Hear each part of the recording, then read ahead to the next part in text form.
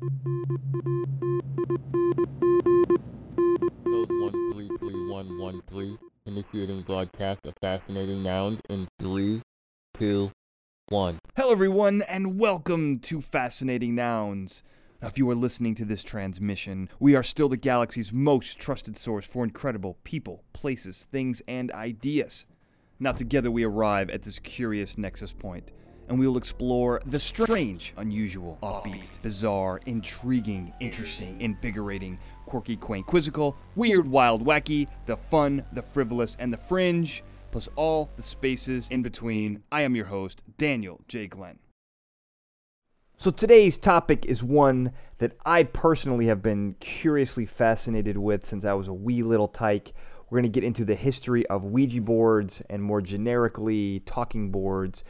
Now, this is a perfect supplemental interview to last week's interview with Mitch Horowitz, titled Occult America. We kind of go into the spiritualist movement as a segment of our discussion. But here we're going to talk about it in depth because the Ouija board sprang out of America's fascination with spiritualism, the other side, the ability to communicate with ghosts, the dead. And just a fascinating part of our history because at one point in time, Ouija boards were considered kind of a fun-loving device, board game. A game is specifically that everyone had in their household. This was a phenomenon, kind of like the Slinky, Rubik's Cube. This was everywhere. And nowadays, when we think of the Ouija board, it's a tool of evil and a dark portal into another time, another dimension where demons take possession of you, or at the very least, can cause harm in your life. That wasn't always the case. For actually most of the history of Ouija boards, that was not the case. We're going to talk about that. And my interest in Ouija boards actually started when I was a kid. I remember going to sleepovers with my friend David and his sister Kathy, and we always had kind of an interest in, as a morbid curiosity of these types of things as kids. And I remember pulling out his parents' old Ouija board, one from the 70s. I think it was made by Parker Brothers at the time. And, just the idea that maybe this thing will work. And so you pull it out, you have candlelight, it's in the middle of the night. You got a bunch of prepubescent boys and girls sitting around this thing. And everyone takes two fingers and they place it on the planchette. And almost by magic, this thing starts kind of whizzing around the board. And the board has letters, it's A through Z, numbers 0 through 9, yes, no, hello, goodbye. And you start to get answers to your questions. And it's really bizarre when it starts to happen because immediately people start throwing accusations back and forth. You're moving it, no, you're moving it. I, of course, I'm sure this comes as a surprise to no one, was the most vocal about accusing other people of moving it while simultaneously being the one most likely to move it. So I gotta say, I was probably not the best person to play with if you were looking for real answers. But I did have a good time playing with it. No bad things ever happened to me, nor do I personally believe that this is a tool of the devil. But I will leave that up to you. And I suggest strongly that you hold your opinion of the Ouija board until after you hear this interview with Robert Murch. Murch, thank you so much for being on the program today. Oh, thank you so much for having me. So you are the chairman of the board. I am. I'm the chairman of the board of the Talking Board Historical Society, which is a group of like-minded individuals all dedicated to preserving and celebrating the history and the use of talking, spirit, and Ouija boards. So were you elected chairman, or did you appoint yourself? I was elected, actually, but after 25 years of doing this, pretty much kind of took the mantle. It's like a dictatorship now. Yeah, exactly. It's not something a lot of people aspire to be, so it was pretty easy. Your competition was weak, huh? Yeah. But so you're a historian. I mean, you're a legitimate historian of the Ouija board.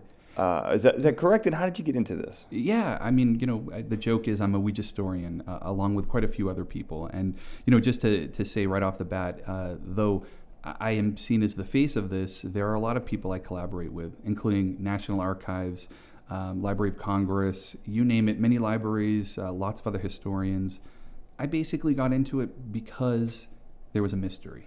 Mm-hmm. The Ouija board itself is a mystery. Mm-hmm. But where it comes from and who is involved, it's another story. And each one of those people who were involved has their own story to tell. And in 1992, I was in a quad going to University of New Hampshire. God, and in a quad. Oh, yeah, I was man. in a quad. 3 guys for roommates, and they decided they wanted to rush for fraternity. And I knew that if I did that, I wouldn't graduate.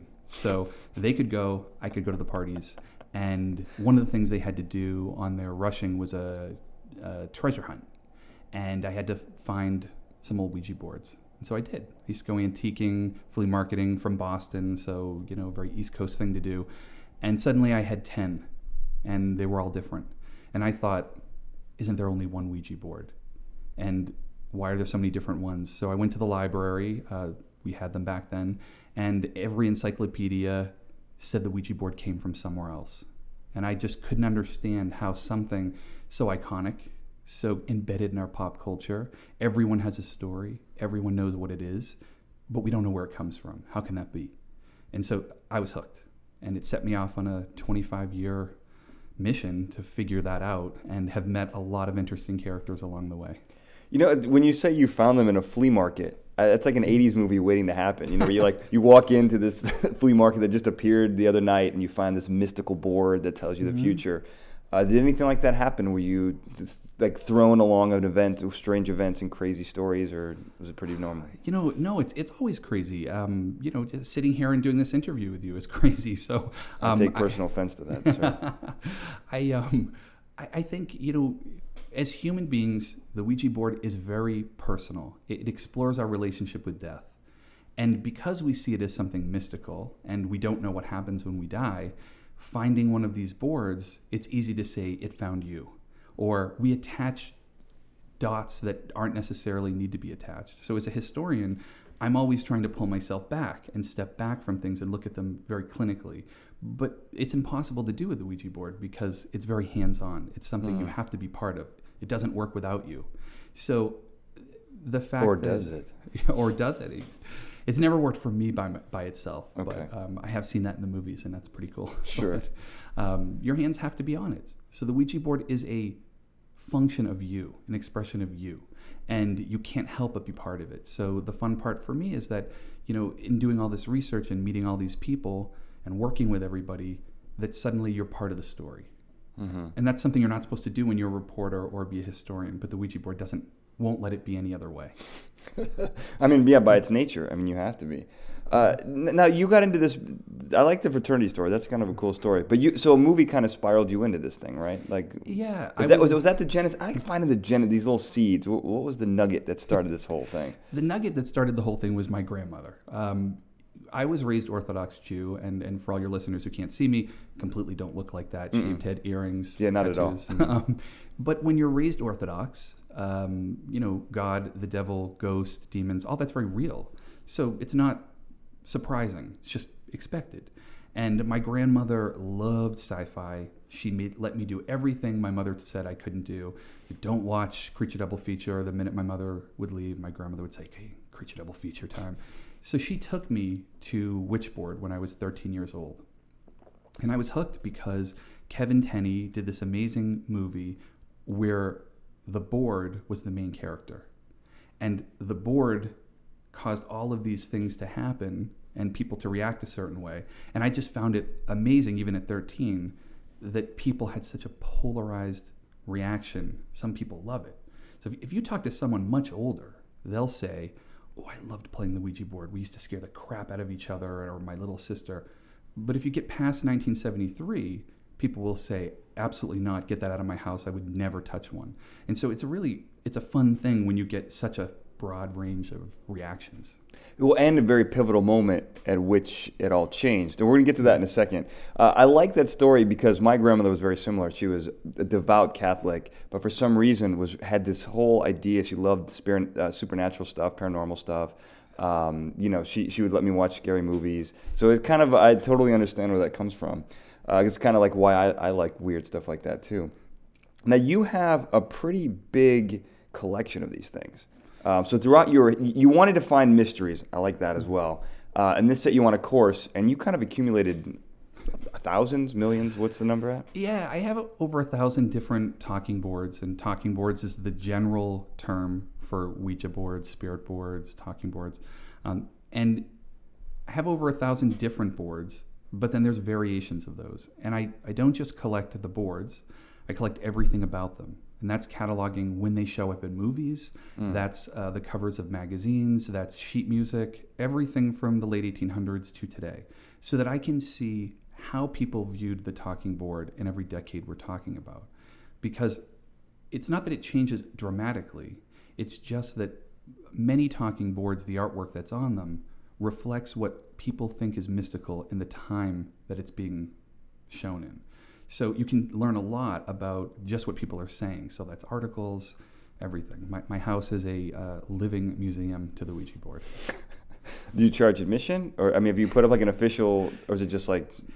I just moved from Boston to Denver, and I'm turning the entire finished basement into a museum. So there won't be any, admission is your immortal soul. So if you come in, you've sold your soul, and that's it. But no, it's mostly to share. And again, since the Ouija board is a reflection of our relationship with death, it's a great conversation, because that conversation hasn't been finished. We still don't know what happens. But people believe. And belief is 9/10 of your reality. So there are a broad range of beliefs. And the Ouija board allows you to explore it. So for $19.95, you get an unlimited calling plan to the other side, no roaming, no overages. and right, like the Ouija board, the first wireless communication, the first texts come from the Ouija board. So this is a device that's very applicable today. Yeah. Oh, I mean, I would say the telegraph was probably the first transmitted signal, but I do like where you're going with it. Let's talk about some of the boards, 'cause you must have some really interesting boards, either ones no one's heard of, oldest boards, darkest boards. Let's hit all those. What's the oldest one that you have? Well, talking boards as we know them today that look and act just like what we think of as the Ouija board, that starts in 1886. That's the modern era of talking board, right? Yeah, modern spiritualism starts in 1848 in upstate New York with the Fox sisters. And so these sisters start talking to spirits, the early Associated Press picks up on this story, and suddenly America, the world, is talking about talking to spirits again. And for people who don't have the gift, who aren't considered a medium, devices start to come up that allow people who don't have this gift to make contact. And some are sold as novelties, some are sold as spirit communication tools. In 1886, an article about the talking board taking over Ohio gets picked up and is spread all over the world. And diagrams tells you how to make it. It's really not until 1890 that Ouija itself is named and starting to be manufactured. So the difference with Ouija and other talking boards, which makes it unique, is that Ouija was marketed to everybody. So previous talking boards from 1886 and other devices might have been marketed to spiritualists, people who were purposely and believing they were talking to the other side. Mm-hmm.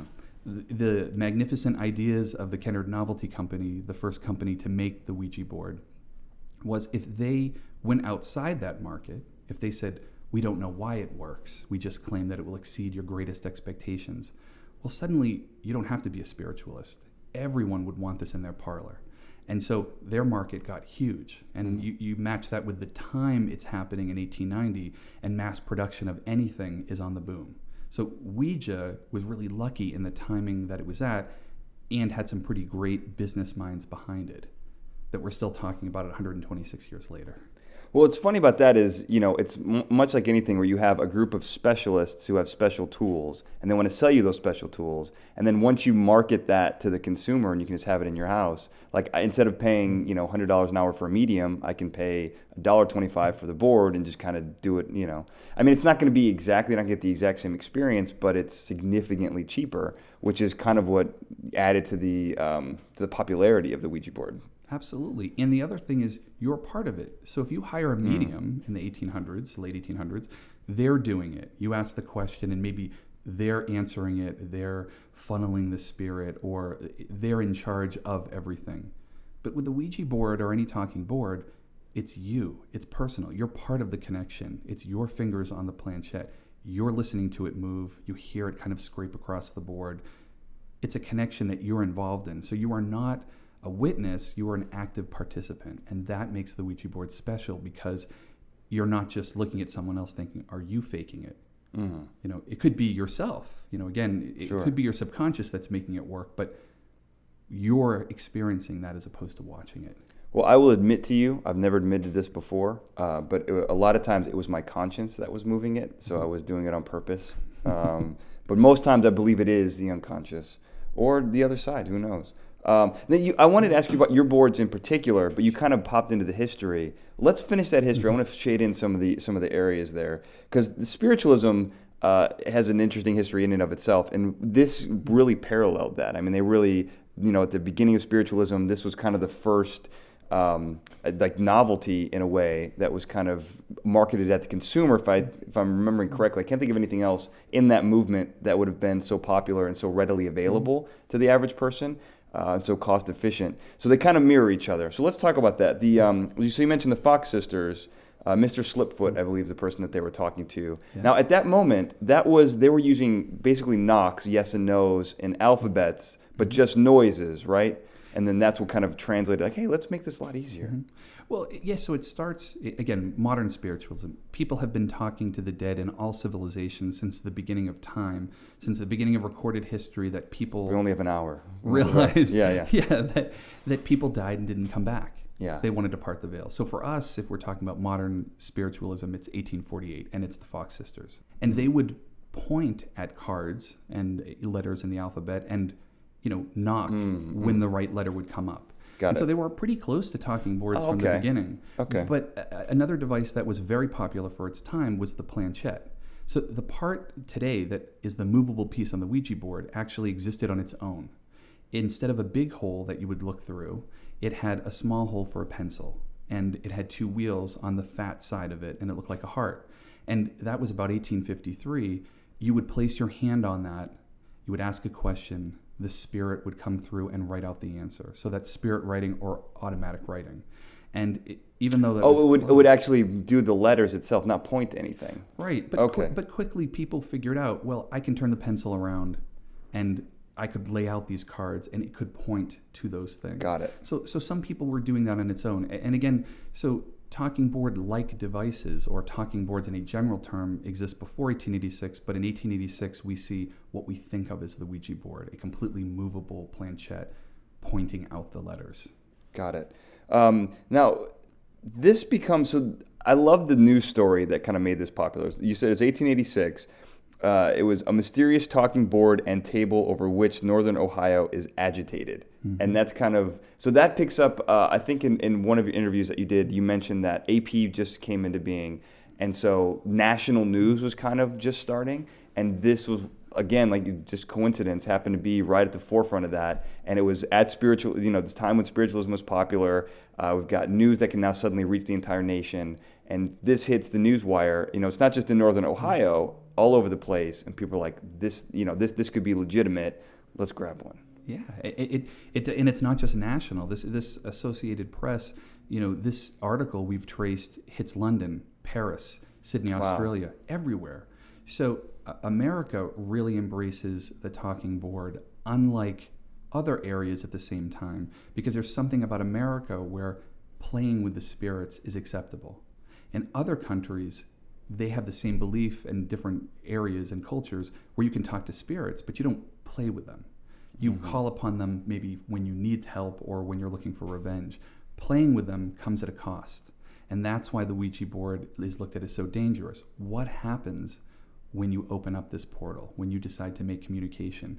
And so, again, the early company, by not saying this is what's happening, by saying this is an amusement, this is a parlor game, we don't know why it's working. Is it telepathy? Are you talking to the spirits? Are you just using your subconscious? By not answering that question, they perpetuated the mystery. Right. No, that's the best part. It's what you don't see. Some of the best horror movies, what you don't see is what scares you the most. Absolutely. It's great marketing for them. Now, I don't think we can really understate how popular spiritualism was. Like now we look back and it's kind of hokey. A lot of the seances were fake. Houdini busted a lot of these people. It was all bogus, most of it.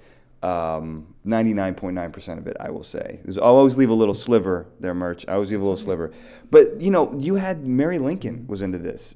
After the Civil War, like, I think even before the Civil War, because Abe had a seance I call him Abe. That's what I call Abraham Lincoln, Abe.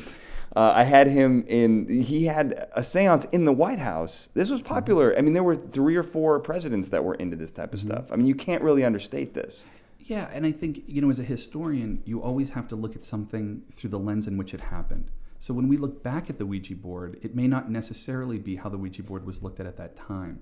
In fact, a company from Leominster, Massachusetts in 1886 made a witch board. That's what they called it. And they sent it to President Grover Cleveland at the White House as a wedding gift. And it's probably a publicity stunt because the guy's trying to sell his wares. And of course, he just happens to send a copy of the letter to the Boston Globe, who prints it. The president writes back, "Thank you so much. I really appreciate this gift. I take it as a token of friendship, but I won't be testing out its powers of past, present, and future anytime soon." And so, of course, that letter gets printed in the Boston Globe as well. And so it's product placement. It's the first product placement before movies. Exactly. But as you talked about spiritualism being so big, think about the time. So even if you don't count the Civil War, in which everyone lost somebody, a father, a son, an uncle, a grandfather, death was a huge part of your life in the 1800s. It was a lot closer to you than it is today. So today we don't want to look old, right? We have plastic surgery, we dye our hair, we go to the gym, we live longer. But you're talking about a time when you'd have 12 children and 6 of them would die. And when they died, you dress them up in clothes and take pictures with your living children and put that photo on your wall so that you remembered them. The original funeral parlor was your parlor. Death was all around you and so much a part of your life that talking to the dead was an obvious thing to do. Today, death is further away from us. So it's not that it's ever more comfortable. No parent who loses a kid says, "Oh, by the 6th one, no big deal, I'll just have another." It's not like that. It's just that when you have to deal with something consistently, it becomes a big part of your life. And today, with death being further away, living in a first world country, having great health care, we live longer, it's scarier because it's more unknown. It's not as close to us. And so the Ouija board represents that, what we're uncomfortable with. It allows us to experience the uncomfortable and unknown, hopefully in a way that's okay. But the fact that it might not be okay is what makes us play. What if it works? Yeah. Well, I think you're right. I think one of the intriguing aspects of this is that it is a possibility to communicate with someone that you've lost. I think that's really the draw. I mean, because people, as kids, you always want to talk to, usually a celebrity or someone, a ghost in the house, or, someone who can, has access to knowledge you don't have access to, whether it's the future, whether it's the present, somewhere else like that. I think that's a draw. But I do think that, especially in that time, if you have, kids or adults, or you had a husband who went off to war, like, you want to communicate with them because you want them to be around you. Mm-hmm. I think that was a big draw too, because this was very popular amongst the common folk. Mm-hmm. And these are the people who are fighting the wars for us, as it is today. And you have to remember, in the time that these devices, not just talking boards, but other devices that aren't popular today, they answered questions that nothing else could. There was no CNN, there was no Fox News, there was no 24/7 telling you what was going on around the world. These people went off to war or left and just never came back. Mm. And so you don't know what happened to them, and there's no way to know. So asking something else that could possibly give you an answer is very applicable to today, because even though today we know what happens the second it happens across the globe, there are still things we don't know. And what if someone dies suddenly and you never got a chance to say goodbye? Or you never got a chance to apologize for some horrible thing you said because you were just in a bad mood, had a bad day. Or make it more personal. What happens to me or my loved ones when we die? And so that question that is still being asked is what makes the Ouija board still popular, because though some people will ask, does Bobby like me? And they want to know. Ultimately, what you're really asking is not whether you can talk to the dead through a Ouija board. It's, can you talk to the dead? Because what people forget is that the Ouija board is just a telephone. It's just the tool you're using. There's nothing mystical about plastic and cardboard. I promise. I'm with you on that. Yeah, I totally agree. The portal, or what's opened, the veil that's parted, is in you.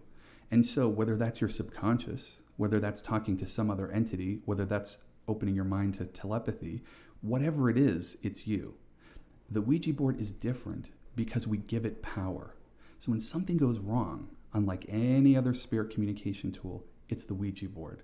The Ouija board is the bad thing. If something goes wrong, get the Ouija board out of the house. It's causing it. When the truth is, it's just you and something else. You and your subconscious, you and another entity. You're having the conversation. It's all about you. But we put this on the board because it allows us to have control over something we don't have control over. And so it's a really fascinating thing. So the board gets this kind of bad rap when something goes wrong, but it's like we're doing this interview right now. And so say we're on the phone, get into this big fight, call each other names, threaten each other. You know, you don't hang up your phone, throw your iPhone out the window and say, I'll never have another one of these in the house again. But with a Ouija board, that's what happens because we don't want to take responsibility for the fact that we're actually doing the communicating. We are doing the conjuring. We are asking something to communicate with us. It just so happens we're using a Ouija board. Yeah, no, I think that makes sense. But, you know, I think the element so my personal belief is that this is, like you said, it's a tool. I'm a logical person. I don't necessarily believe that this opens some kind of portal or a veil between the other side. I think it is a lot inside of you and in your own subconscious or whatever it is. I think that there's very little that's mystical about it. That's my logical side. Now, I'm a skeptic, but I also, you know, I'm an open-minded skeptic. So I believe that there's a possibility, and I think people love that idea that what if this is a portal. So that I think that's what's intriguing about it. But I do think that it you know, for people that have that belief, you know, there's a lot of strange beliefs out there. And if people do actually believe that this is a portal, I do understand that if what message comes through that you don't want it to come through, that you will believe that, not that it's the board, but that whatever's on the other side of the board gave you that message. And now we must get this communication tool, this portal, you know, this mystical device out of the house because that is the only way that those messages can come across. You know what I mean? So I think the people who want to get rid of it really truly believe that it's some sort of mystical device. I just don't happen to believe that that's the case. Well, and what's great about that in the Ouija board is still that it's belief. It's what you believe. Yeah. So your experience at the Ouija board may be very different than someone else's. And if you believe you've made contact, that's real. There's no doubt that that's real to you.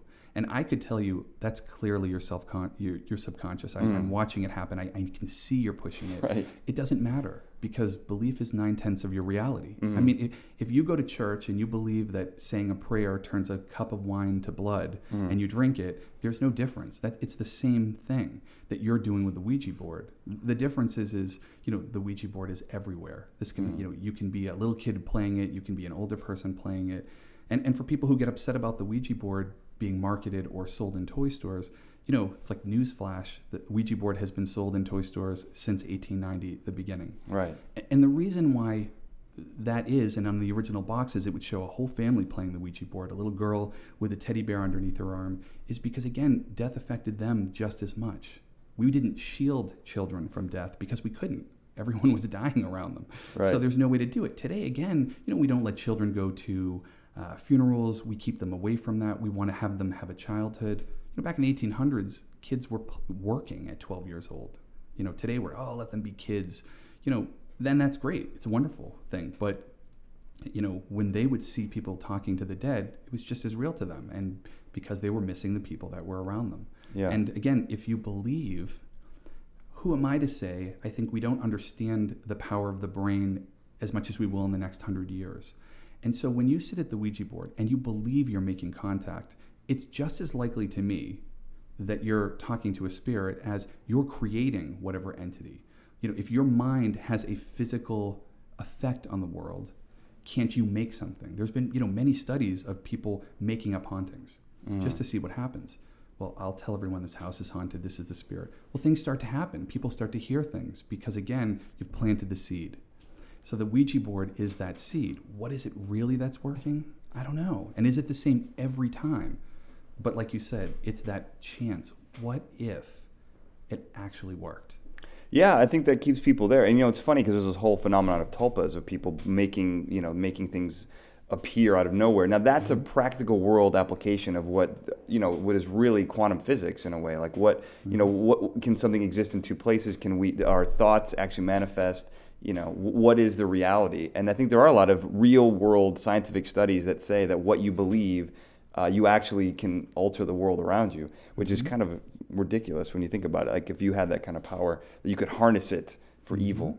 No, I'm just not really for evil. I'm just kidding. Now let's get back to the history here, because we got really deep there for a second, and I think the history of this is kind of cool. It's a fun marketing exploration, because you got this guy Charles Kennard, who is it Kennard or Kennard? Kennard. Oh, I was way off. So Charles Kennard. So he's a varnisher, right? So he's a wood varnisher. Am I getting this wrong? You do it. Yeah. So what happens is there are two men who claim to invent the board that would become Ouija. And that's Charles Kennard and E.C. Resch. And they both live and work in Chestertown, Maryland. Charles Kennard is a fertilizer salesman. He does a lot of other business things, as many people did at the time, hoping one of them would take off. E.C. Resch was very interesting because he was an undertaker. He was a cabinet maker. He made coffins. He just did a lot of different stuff.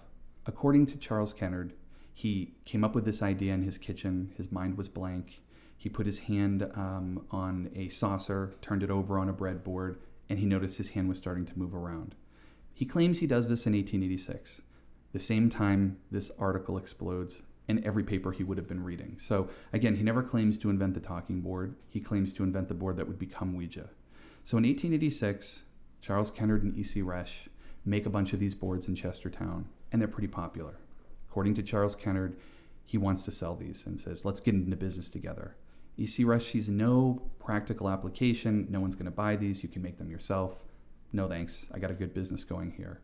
Charles Kennard moves to Baltimore in 1890, meets Elijah Bond, who is a patent attorney, and he patents it, assigns half of it to Charles Kennard, and they start the company, the Kennard Novelty Company. E.C. Resch would quickly, after the Ouija Board's introduction a year later, show up and say, hey, this is my idea, and you guys are making money off it, and I wasn't paid. And Charles Kennard is saying it was him. But after an investigation by the directors of the company, they decide E.C. Resch is the inventor, and that they pay him in stock in the company. Which again, if you think about this, most people would say, sue me, let's see what happens in court. They don't do that. They pay him off. So whatever the proof was, we don't know. That's a mystery I'm still looking to solve. Okay. They believe he was the inventor. And so then we have William Fuld, the man in whose family also makes the Ouija board for a long time. He's one of the original stockholders, one of the original people in the company. He's a varnisher. As Charles Kennard exits the company, as Elijah Bond exits the company, he gets appointed and put in charge, and he would make the Ouija board with that company until 1901, when it goes under his name, until 1966, when it's sold to Parker Brothers. Wow. That is a good Cliff Notes. I did like my Mad Lib version earlier, but yours is way more accurate. Now, I think that, I'm sure you've been asked this a million times, but the board, how it got its name is kind of the subject of controversy. I hear 4 or 5 different stories. What do you think the real story is? Well, one of the stories we've uncovered is the story that the people who started the Ouija board agree on. So I can't tell you it's true. I can tell you that according to them, what happened was I was working with the Baltimore Sun going through the archives, and I found a series of letters from the originators to the editor explaining in their voice what happened. How did the Ouija board start? So it starts with the Baltimore Sun interviewing William Fuld, who's making millions of dollars off the Ouija board, kind of going to his factory saying, who's making these Ouija boards? Is it witches and ghouls, or is it regular people? It's kind of a fluff piece. But they ask a question that starts months of controversy, and years now. Decades. They ask him who invented the Ouija board, and he says it wasn't me, it was this man named E.C. Resch. Well, Charles Kennard is taking advantage of, in 1919, this huge boom in Ouija board sales. He creates another talking board called the Weird A, and it's not only a talking board, it's a writing board. So he incorporates that automatic writing back into the board, so you get like a 2-for-1 kind of thing. So he takes the opportunity to say, whoa, the originators of the Ouija board have never talked about how it started, but I'm going to give you the real deal. And he writes a very long letter to the editor about what happened. And part of his story is that one night in 1890, he was at the corner of Center and Charles Street in Baltimore, and he was at Elijah Bond's rooms. And the board had helped them in the past, and so they asked it what it wanted to be called. And he was with Helen Peters, who was considered a strong medium and was the sister-in-law of Elijah Bond. And with her at the board, it answers Ouija. And when they ask what that means, it answers good luck. And so Ouija, the Egyptian luck board, is born. Why Egypt? Well, to them it sounded Egyptian. There's no such language as Egyptian, but that's what was mystical in 1890, right? There were, all these discoveries in the Valley of the Kings, and to Americans so far away, Egypt was the ultimate mystery. And so, tying that into marketing is great. But an interesting thing happens with Charles Kennard. Helen Peters pulls open this locket, and he says there was a figure of a woman with the word Ouija over it. And he says, because he's kind of smart, were you thinking about that when we asked the board? And she said no. And so they adopt the name. But was she? And what's hard about that is the word didn't exist anywhere until that night. We have never found that word show up before that night in 1890.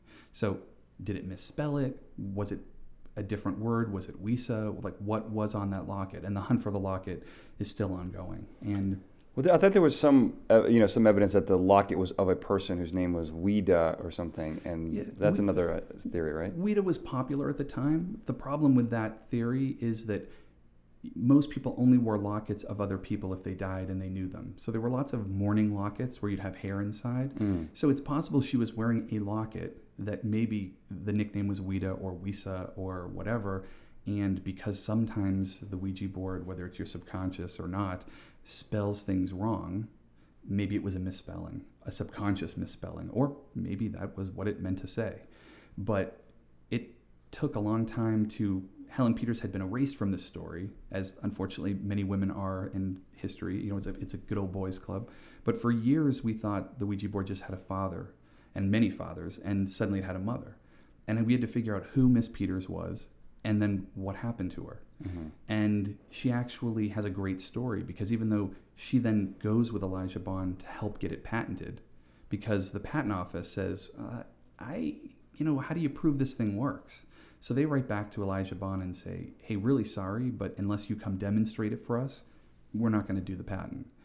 He takes Helen Peters, his sister-in-law, who's a strong medium, with him, and they prove it one by one. And this is according to Helen Peters' grandson and some of the stories that are written down. And each clerk doesn't want to put their name on it because they just probably don't want to be a laughing stock. Like, oh, I'm the guy who signed this. Perfect. So it goes all the way to the chief of the patent office, and he's pretty annoyed that he has to come in and do this. He's got other people who are supposed to be taking care of this, right? So he comes in and says, according to, this is the story Helen Peters told her grandson, if that, device can spell out my name, then you've got your patent. You don't know me, I don't know you. If this works, perfect. Well, Helen Peters at the board, it spells out his name. And a very visibly shaken patent office guy says, you've got your patent and I'm out of here. And so the patent's approved. And so she's a really integral part of the story, but according to her family, she leaves the Ouija board pretty quickly. And the story is that they had this huge collection of Civil War buttons, that some of the wars, the battles had been kind of fought on the Peters property in Virginia. And kind of weird and morbid, the kids would go out at night and cut off buttons of the dead soldiers. And they had this pretty large collection. Off of dead bodies, right? Off the dead bodies. Yeah, that's crazy. And very morbid. Yeah, it's a little morbid. And suddenly some of the buttons go missing. And Helen Peters' family said, well, let's use the Ouija board, right? You're into this thing. Let's just find out who did it. And the Ouija board spells out a family member. And half the family members believe the Ouija board, and half the family members, including Helen Peters, do not. It starts a family feud that is never healed in that family. And so she leaves the Ouija board and spends the rest of her life telling people, don't ever play the Ouija board, it lies.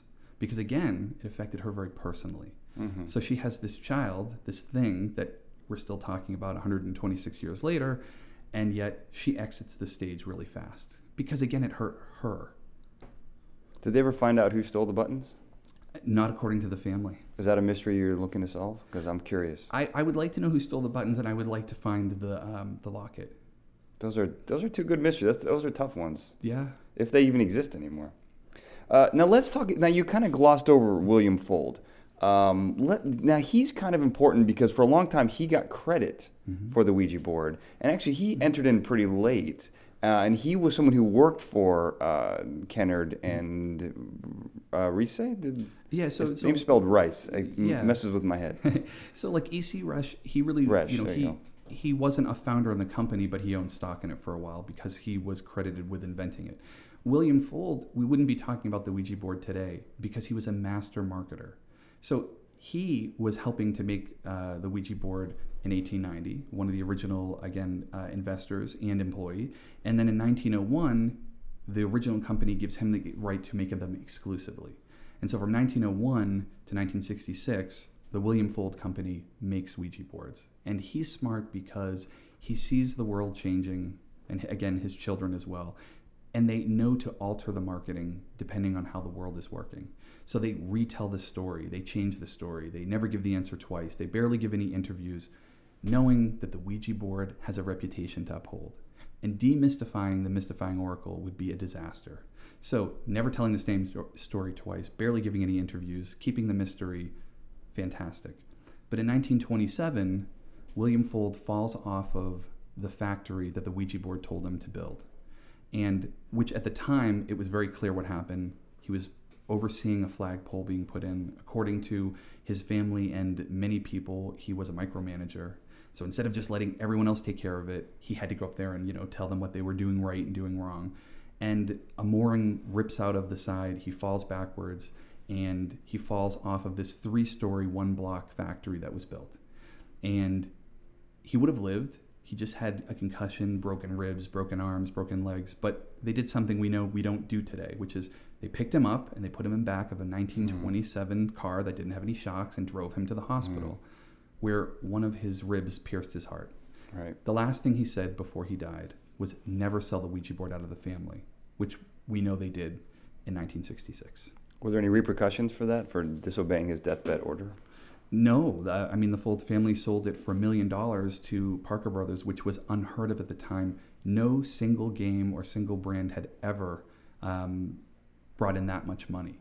So Parker Brothers, another family-run company, they had been after the Ouija board for a long time. And the reason they were watching and were able to make such a great offer was because they had heard, as the Ouija board sales had been climbing through the roof in the 60s, they weren't able to meet demands.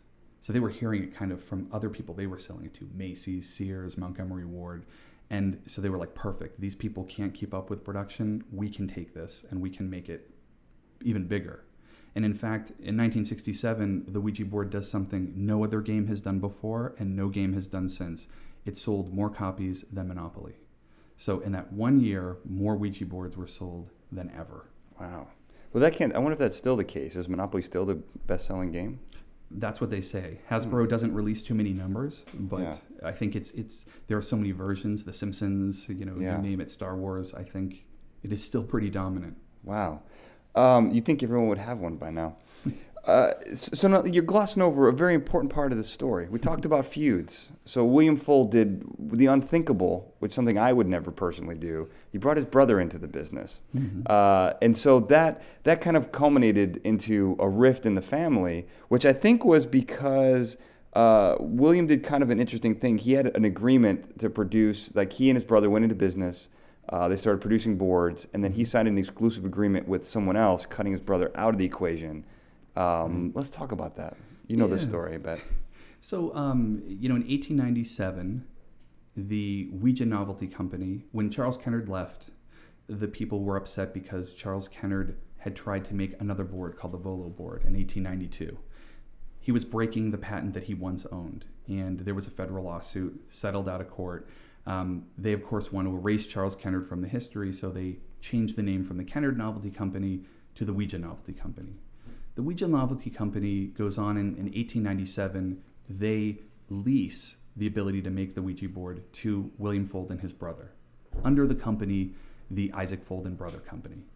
And so from 1897 to 1901, the two brothers make this board. Hold on, it's the Isaac Fold and Brother company? Isaac Fold and so Brother. So William takes a backseat to Isaac on this? Well, in the name. I mean, basically... That's a big deal. That's the face. Yeah, well, what's interesting is most people at the time were not connecting companies to things. The Ouija board was the Ouija board. That was the big thing. To us historians looking back, the name on the box is really important. But to the people at the time, they're just buying the Ouija board. And also, William Fold is, getting into politics. And he was also in different areas and doing different businesses, and the Ouija board sales are cyclical. So when the Ouija board's not doing that great, and they were making other toys, he was doing other things. And so he was a customs inspector. So as he's kind of making his living and, being a public figure, his brother can kind of take over this business. And we don't know what happens, but in 1901, that initial contract runs out. And his mentor, Colonel Washington Bowie, who was a surveyor for the Port of Baltimore, he's running the company, the Ouija Novelty Company. He says, okay, I'm just going to give it to you. You make it. Why did that happen? Neither side knows. They never talked about it, but it caused a 96-year feud in the family. So the Ouija board kind of rips this family apart because Isaac is suddenly removed from the business. And according to him, he has no idea why. He's later accused of bookkeeping misdeeds, but that's all kind of after the fact. And they fight in court from 1901 to 1921 in court, back and forth. Wow. Who has the right to make the Ouija board? Isaac Fold doesn't like being removed, so he tries to make them. He gets a court order stopping him from making Ouija. This is all in Baltimore, so he goes on to make the Oriole board. But it's an exact copy of what he was making with his brother. We know this because years later, his grandson would show all of these stencils that were cut out where the Ouija would be. So he took these stencils, changed them to Oriole, and actually used the original ones that were making Ouija boards with his brother to make Oriole boards. Got it. And so this fight happened, and in 1997, I was contacted first by the granddaughter of William Fold, and then a week later, the grandson of Isaac Fold. And I've read this story about this feud, so I'm thinking, I got to get this story out of them quickly, because the minute one of them finds out I'm talking to the other side, pretty much going to be cut off. Right. And so I talked to them. Dangerous game you tried to play there. Exactly. I thought it would be a very short game. I was kind of wrong because one night after telling them both that each other existed, and they lived very close, their whole lives, the two families lived very close, and were just always told, never talk to that side of the family. Kathy, the granddaughter of William Fold, asked me for Stuart's number, and she wanted to call him up. And boy. Yeah, she did. She called up, and Stuart's wife answered the phone and said, Stu, you better sit down, because she said who she was. And Stuart had been looking his whole life for someone to talk to on the other side of the family. And the two sides buried the hatchet, and in 1997 we had a Fold family reunion, the first time both sides were together in 96 years. And today, as we're doing this interview, we're actually sitting in the house of one of those descendants. And so that's true. Made a lot of friends, and again, great story. You've mended a lot of fences. You've been as important to the history of the Ouija board as anyone. I know, I'd love to say that. It's timing, and it's being in the right place at the right time. It's a lot of luck. I just happened to be the person who was looking for the mystery. It could have equally been someone else. It's just that I'm incredibly patient, and I don't take no for an answer. So that's great. Hunting down these relatives and wanting the story, most people and the relatives don't know they've got incredibly important pieces of the puzzle because they don't make sense without all the other pieces. Mm-hmm. It just seems like a random letter or a diary or a photograph. And so that's why I work with all of these people at the Talking Board Historical Society, all of these other collectors, because they all have pieces of these puzzle. So I'm really just one of the people looking at the bigger puzzle and trying to put all those pieces together. But you can't do it if you try to do it alone. It's just impossible. That is impossible. I do want to know the answer to one mystery that you have yet to answer. When Stuart's wife asked him to sit down, did he? He did actually sit down because he did everything his wife told him. He was pretty smart. Okay. He understood happy wife, happy life. Well, there's my answer. Not much of a mystery. Now, let's talk about, we're glossed over one other thing here, Murch. Very important aspect here. Everything's happy-go-lucky so far. Pretty cool history. Everything's going well. Until 1973. What happens that year that destroys the good name of Ouija? Well, for people, this isn't like a switch that gets thrown. It's not like one day everyone loves the Ouija board, and the next day everyone It kind of is like evil. that. No, it is kind of like that. Exactly. Things are changing. So what's happening is if we look in movies and we look in how the people are looking at the Ouija board, it's getting darker. So the Ouija board is a logical step in a progression that's already happening. And that's prior to that, the Ouija board is being depicted as like a date game, something funny. Do you like me? Yes. No. Norman Rockwell did a painting of this. Exactly. So in 1920, it's the Saturday Evening Post. A man and a woman. She's looking up to the spirits, and he's kind of looking at her blouse. So the thing never changes. Like Nothing changes, man. Nothing changes. The world changes. is the same. But it's always seen as kind of helping. Like, who's the killer? The Ouija board spells out the answer. But already by 13 Ghosts, we're seeing the Ouija board giving really sinister answers and warning people that you're going to die. Things are getting darker. So is Hollywood imitating life, and that's what people think, or is life imitating art? We don't know. But by 1973, we know that this little girl named Reagan in the movie uses a board alone, speaks to something called Captain Howdy, and suddenly she's possessed by Pazuzu, a demon. That little brief scene, it's very short, it's less than 2 minutes, that she talks about playing with the Ouija board, sets off in public consciousness the idea that suddenly something that everyone has in their house is potentially a doorway to demonic possession. There were always religious groups who thought it was bad. There were always people who thought the Ouija board would make you mad. But demonic possession seemed to pick up steam because of that movie. And so that sets off something kind of new. Before it's evil spirits, it's dark things, but suddenly it's truly demonic from the devil. And, Bible thumpers would say, yeah, we knew this all along, but that's not the average person. So we see a shift in public consciousness that these things are potentially dangerous in a bigger way than we had seen before. It was more accepted. And so The Exorcist does a very Alfred Hitchcockian thing to the Ouija board, and not on purpose. But it's like taking a shower. Well, today, because of Psycho, we hear a noise and we're in the shower. We're like, wait, what was that? So everyone has to take a shower. But now we're kind of scared of it. Birds. Well, birds, what if they attack you? The birds are everywhere. So suddenly these games, Ouija boards that are in everyone's closet, that are in everyone's attic, that are in everyone's basement, everyone's playing it, they're suddenly potentially dangerous. And so that idea starts to creep in. And again, it's not overnight. It's not like everyone sees The Exorcist and thinks they're evil. It takes a little bit of time because the pendulum is swinging. And so it's like a line in the sand. It's the first big movie to explore that demonic possession. And because it was so popular, it has a large effect. Yeah, but there's lots of really what you're saying is you're taking mundane items and turning them against us. And I think with birds, the birds are everywhere. And then after that movie, people were really scared of birds when they're pretty harmless creatures for the most part. But I think with the Ouija board, you have something that most people used all the time, and then all of a sudden it's like, oh, that can be used for this awful, terrible thing. If it is a gateway to the other side side may not be good all the time. There could be evil things there, and then people are like, oh my God.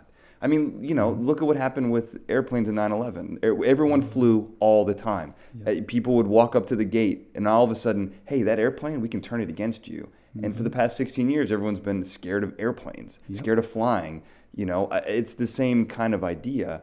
But I think, and much like 9/11, that's what happened overnight. I think The Exorcist really did do that because I think it woke something up in the average person that, this thing, oh my God, this could be evil. And not just like a little evil, like it can possess my daughter. Full on possession and death. And again, this is a movie. So The Exorcist is a real story about a little boy who was supposedly it's based on a true story, yeah.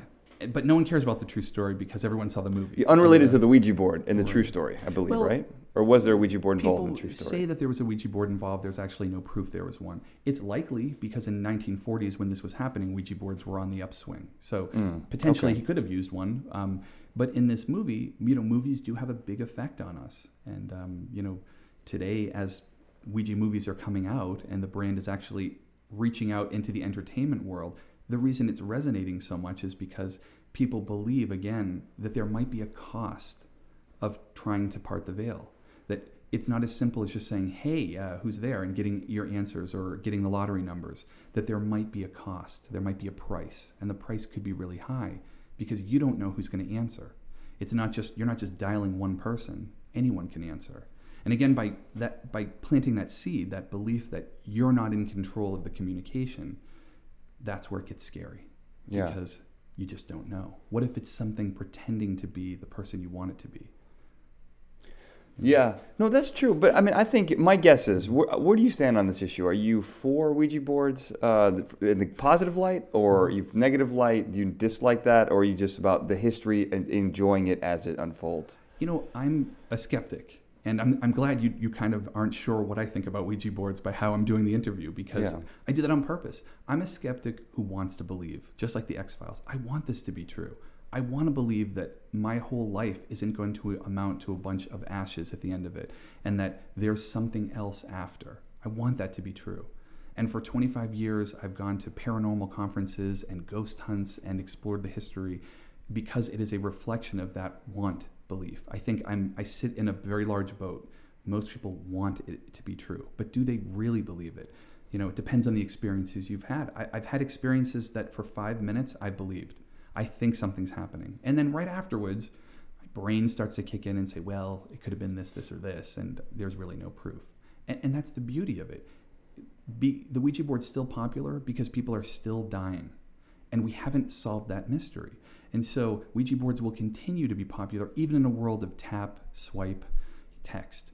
You know, seeing kids and these new movies that are coming out, they're bringing a whole new generation to the board. So for them to see a kid sit down for 15 or 20 minutes and be quiet and ask a question and be patient for the answer is amazing. It's just not the way our world works. That is amazing. That's a miracle in and of itself. And that's what this has done. This new series of movies have actually infiltrated and brought Ouija to the consciousness again, as its ebb and flows.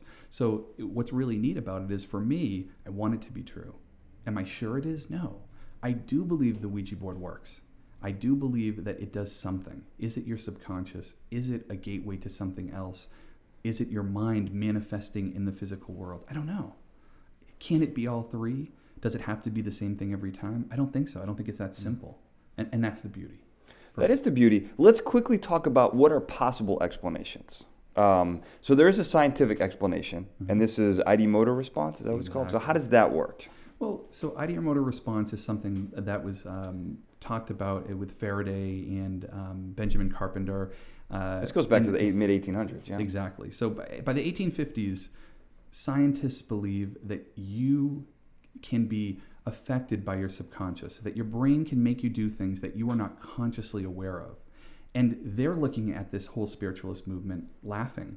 How can the public possibly think this is ghosts when to them it's obviously their subconscious, table turning, rapping. It's all the fact that you want it to work, and so it does. It's like self-fulfilling prophecy. But ideomotor response is the marrying of you want something to work and the small movements in your hands. For the Ouija board, we're going to talk about it. So we're made of muscles, and our muscles don't want to stay still. You all remember when you're little and the teacher puts you on a line and says stand there, and you just watch all the kids sway. We just don't want to stay still. So your hands are constantly moving. Some people shake a little more than others. But your mind wants something to happen, and so those small movements become fluid. And so suddenly the fact that you're already kind of moving, your brain will use that small movement to answer the question unbeknownst to you. So you're doing it, it's all you just don't know it.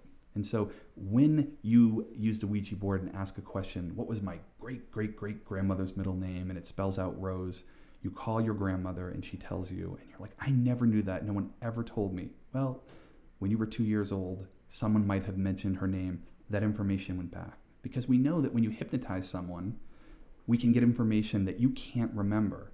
So your subconscious does some amazing things. It filters everything out so that you can concentrate and you can be effective. So when you walk into a bank, you see everything. You see people's color of their eyes, their shirts, their socks, their shoes. But if I ask you that after you go into the bank, you won't remember any of that, because that's not why you were there. You were there to cash a check or whatever you were going to do. Hopefully not rob it. Right. But you can't remember it. But if I hypnotize you, those details are there. So your mind is this bank of all of this crazy information. And again, because you want it to work, scientists believe that those small movements become fluid and you answer the question. That makes sense. I mean, that's a good logical reason behind it. So there's a couple other answers, explanations. The other could be that this is actually, the other end of the pendulum is this is a spiritual tool that you absolutely, just by its nature, are able to tap into another dimension or another veil or cut through the veil, whatever you want to say. The other one, which I thought was kind of interesting, I don't know if it's true or not, but that when you sit there and if you go through the right kind of process, you can line up with people telepathically and create kind of like a beacon for whatever it is. So it's not isn't necessarily like a telephone to the other side, but that you can, in a way, kind of channel energies like that. That's a kind of an interesting idea. Well, absolutely. And again, I think it comes down to this not understanding the brain completely. We know the brain is an amazing thing. And even in 2016, we know, or it is said, we use a very small percentage of our brain. Well, what if some of that brain could be used to, whether it, again, it's opening up something to your subconscious, which to me is still pretty amazing. The fact that you can do something that you swear you're not doing is pretty cool. Yeah. But can you manifest? Can you create a ghost by believing in it? And I mean, not just, okay, yeah, it exists because I believe it, but I mean, can I cause a poltergeist? Can I cause something to move? Is telepathy real? All of those things the Ouija board explores, because we just don't know why it's working every time. And do you need a gift? Are there some people who are just naturally attuned to being able to use their brain in that way? Or is it as simple as, again, you're tricking yourself because you want it to be? And that's the beauty of the game. We just don't know. And I think there have been lots of people, including Houdini, who've tried to debunk things. But because people still have experiences and we're still fascinated by death, because we're all going to get there. No one escapes. Death and taxes, the two things that are certain. No way out. It's going to affect us. And I think today the Ouija board is often looked at as something you do at sleepovers. It's like a rite of passage, But the Ouija board is most people's first purposeful experience in contacting the other side. So when you're little, you might have heard something or seen something or you experienced something, but it's really the first time you sit down to say, is anyone there? And first experiences make huge impacts. They affect us everything. So, whether that's driving, whether it's the first time you kiss someone, whatever it is, those experiences make a huge mark on us. And the Ouija board has made that mark on every generation. Every generation since its inception discovers the Ouija board and kind of makes it its own. And so Ouijasticians are born. And that's a, kind of a term that was invented by Gene Orlando from the Museum of Talking Boards. And these are these urban legends that grow up around the use of this mystical game. Yeah, I mean, we didn't even get into all the stories that can go along with these things, which could fill a whole nother hour. But I think that's a good place to end it. I'm going to end it on Parker Brothers' famous line, which is how they marketed this thing. It's just a game, isn't it? I love that line. It's such a perfect way to market that game. Murch, how can people get in touch with you? How can people learn more about your incredible passion for this thing? Well, if people want to see, how obsessed I am and follow me, I'm on Facebook. You can see it facebook.com/talkingboards. Twitter is @talkingboards, Instagram. But really check out the Talking Board Historical Society, and that's at tbhs.org, and see all the other amazing people. 2 great websites to view besides mine, robertmurch.com or museumoftalkingboards.com and mysteriousplanchet.com. So you can see the wide range of these boards and many other spirit communication tools. But one of the things you kind of said was you really liked that line, it's just a game, isn't it? Well, 2 years ago, Hasbro changed that line. And when you open the Ouija board, the very first thing it says is never play the Ouija board if you believe it's just a game. So that's even better. There you go. That's even there better. We are, 2016. Murch, thank you so much for being on the show, man. This has been incredible and very enlightening. Thank you. Thank you so much for allowing me to. It's been a blast. Thank you. And I want to thank everyone for listening. Have a good night. Fascinating Nouns is a Glencoe production and is hosted and produced by me, Daniel J. Glenn. The show producer for this episode was Sarah Brandt. The Fascinating Nouns introduction was written and performed by E.A. Barrientos and was produced by Daniel J. Glenn and E.A. Barrientos. If you want to get more involved with the show, go to fascinatingnouns.com, where you will find links to all of the social media, Instagram, Twitter, Facebook, Pinterest, YouTube. And for this episode, we've got videos, pictures on all the social media accounts. Check it out, get more involved. And don't forget to subscribe to the podcast on iTunes or Stitcher so you will never miss an episode. Thank you so much for listening. End of transmission.